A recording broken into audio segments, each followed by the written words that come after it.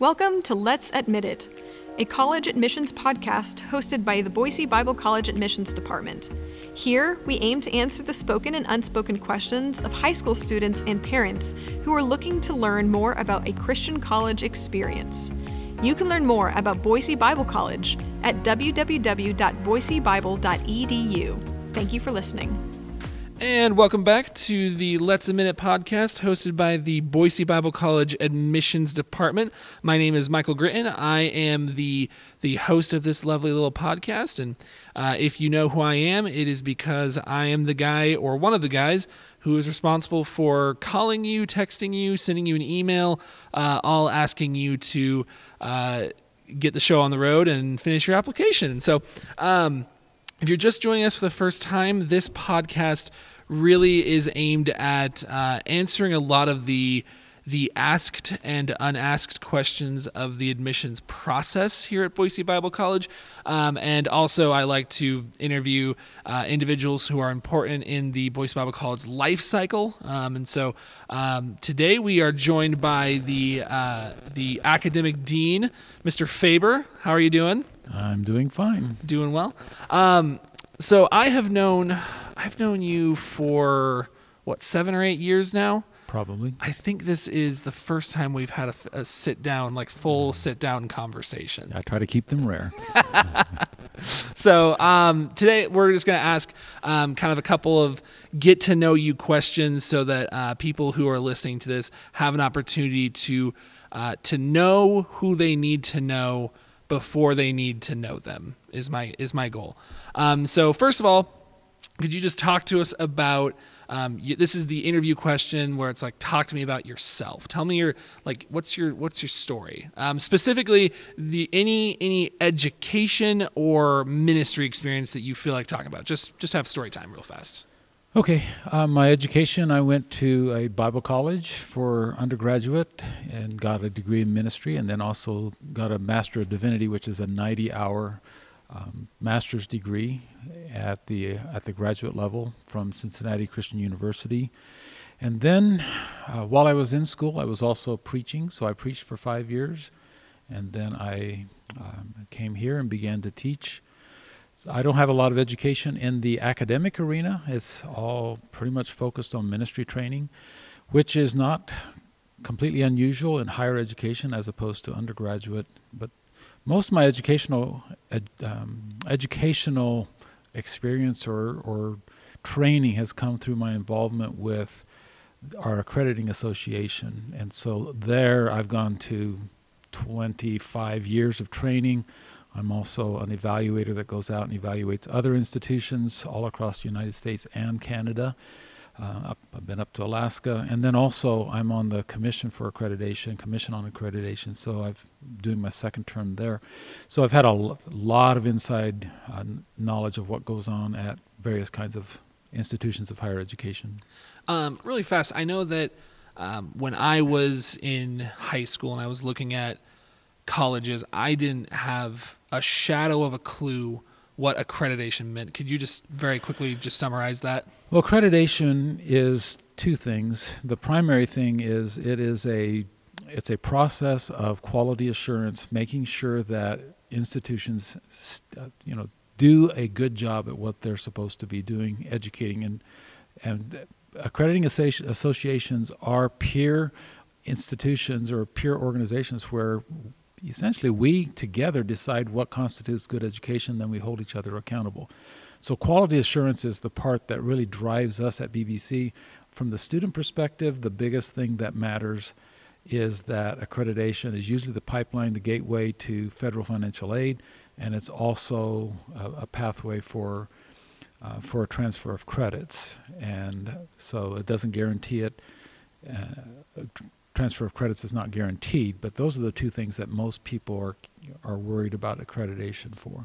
So from the perspective of a high school student, accreditation is essentially it's a group seal of approval. Correct. And then the accrediting associations, ours is the Association for Biblical Higher Education, and all accrediting associations are themselves accredited by a thing called CHIA, which is a semi-government agency, And that agency plus the USDE has oversight over all of the accrediting bodies. And so I was on the commission for our organization last year, and we had a USDE representative sitting on our meeting, a representative from CHIA sitting in on our meeting. So, so there's sort of a multi-step process of making sure that you're doing what you're supposed to be doing. Many layered assurance of quality. Correct. So, Chuck, as the academic dean, you're sort of the hand that guides the direction of the academics here at the college. And so I want to bounce off of the conversation of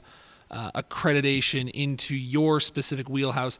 I'll just talk a moment to the parents who are maybe concerned about the quality of education that their student will get at this little niche organization known as Boise Bible College. Just talk to them for a second about the academic side of Boise Bible College.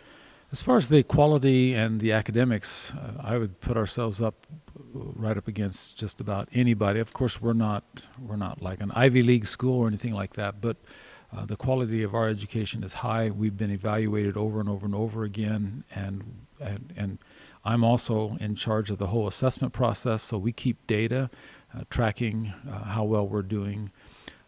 The part that probably for me matters more than that right now in this kind of discussion is, what are you trying to achieve in your educational process? And so the thing to understand what we're trying to achieve, it kind of goes back to my training. My training is in ministry, and I, as the academic dean, have hired pretty much everybody that now teaches for me. I think most of the ones I've inherited have now retired. And I hire people who are practitioners, people who are not, people who are anxious to write books or write papers or do research. I want people who are qualified to teach and know their stuff and can really talk about real life and what ministry really looks like in the real world. So that's what I emphasize. And then to understand what a Bible college education is and how we create it and formulate it. In any degree, you have a major, which is the area that the student most is interested in studying. But in addition to that, you have this big, broad area of general studies, which is sort of at the heart of traditional liberal arts education, which deals with getting a broad understanding of the world. And at BBC, we do that general studies piece, but we actually split that into two pieces, half of it being Bible training, biblical theological training, so that as you evaluate the world and understand the world, you do it from a biblical framework. And then on the general studies piece, the broad section of liberal arts, we concentrate on all those things that deal with people. So communication, understanding cultures, understanding society, understanding philosophy, the communication process. So we are really highly focused on understanding people and the communication process. So that's sort of how we pull together our list of courses that make up our degrees. Mm-hmm. Something I always like to point out when I'm talking to a student is that a degree at Boise Bible College is 50% application, 50% people.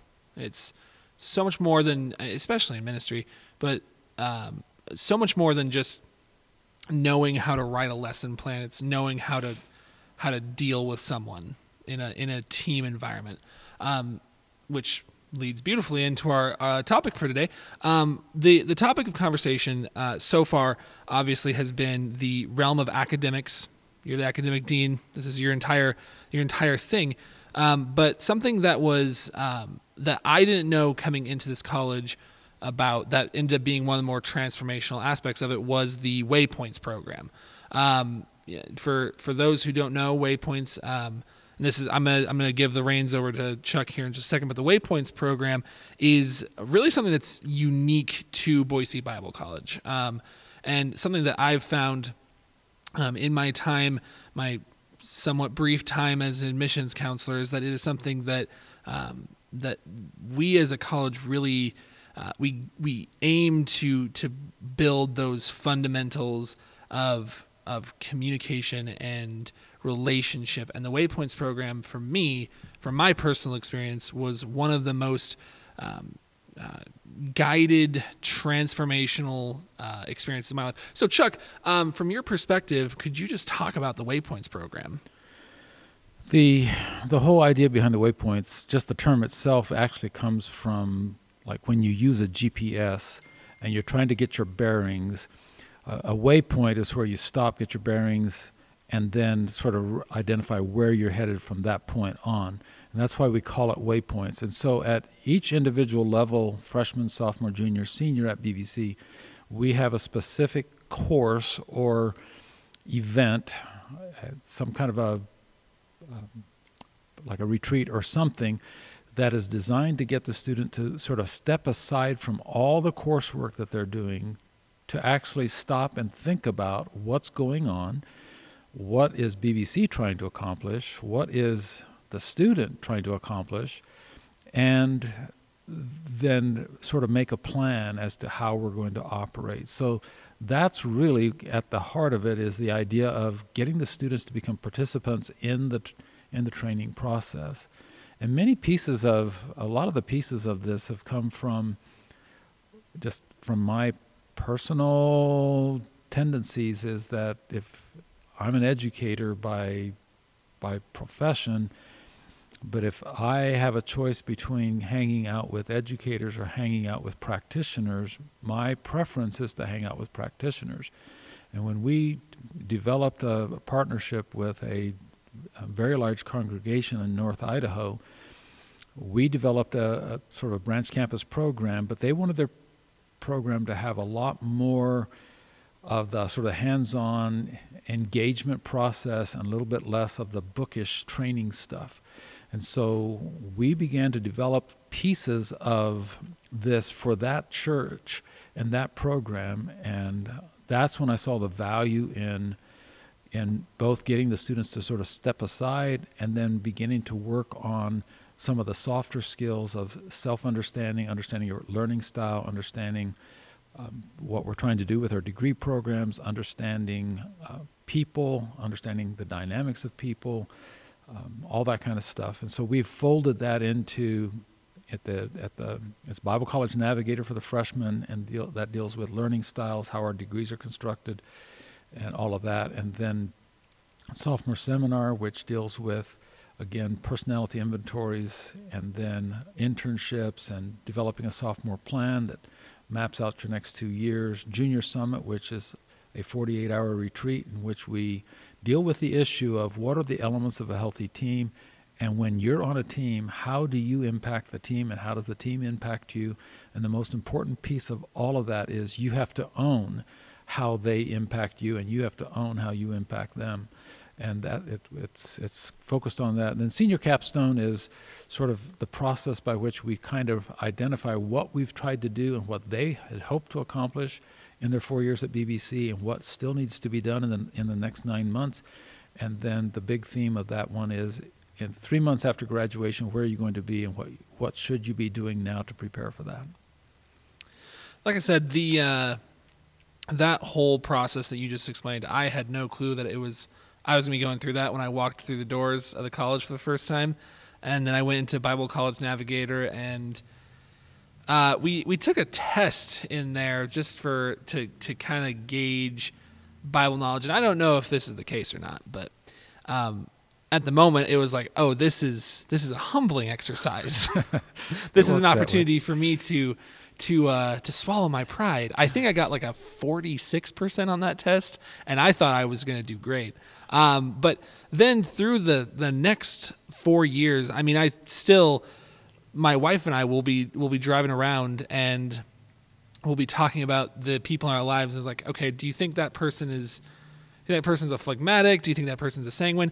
Those of you who are listening, those are terms that we use a lot in sophomore seminar, where you take a bunch of, like Chuck said, those personality inventories, where you get an opportunity to take some tests to get to know yourself. Think of sort of like the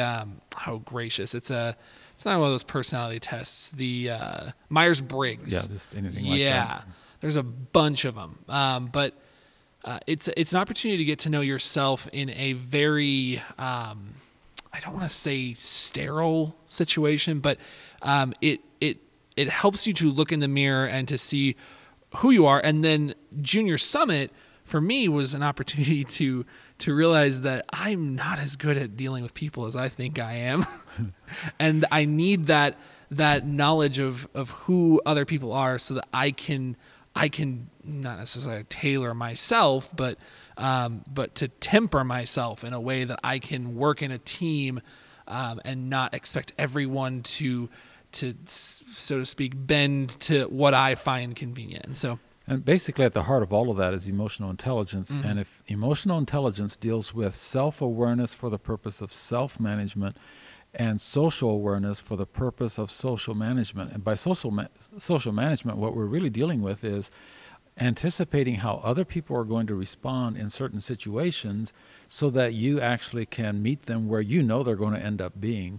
And so the more you understand other people, the more you know how they're going to respond, and then you can be prepared for it. And if it's a bad response, you don't take it personally because you anticipated that. That's the way they're wired. That's where they're going. And so all of that is, to me, I didn't learn any of that stuff until I was in my mid-30s. And for students to have access to this kind of information and awareness when they're starting their careers is a real leg up that they have that I didn't have. And man, ladies and gentlemen, that emotional intelligence, that is a marketable skill. Absolutely. I mean, inside and outside the four walls of a church, that emotional intelligence, that ability to work with other people in a way that is productive and that is,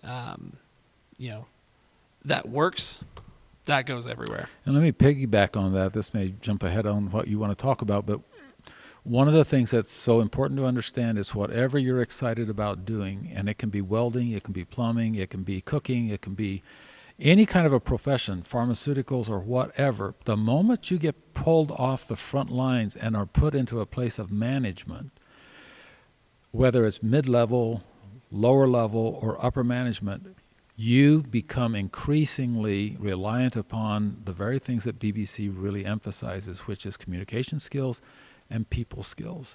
And so the critical thinking skills, the communication skills, and the social skills, the emotional intelligence skills become really the heartbeat of everything you're doing, rather than whatever your original trade or profession or skill set might have been. So it is a highly transferable skill set that can go to you from one career to another, from one job to another. It can go from your workplace to your home.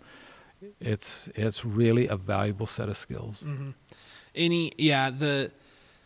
We just, Russell Grove was in just a little while ago, and he always talks about the way that most hiring institutions, they are looking for a degree, not necessarily a major. They want to see an associate's degree, they want to see a bachelor's degree, because when you have that, what you're proving is that, I'm a person that I can finish a job. I can finish a commitment.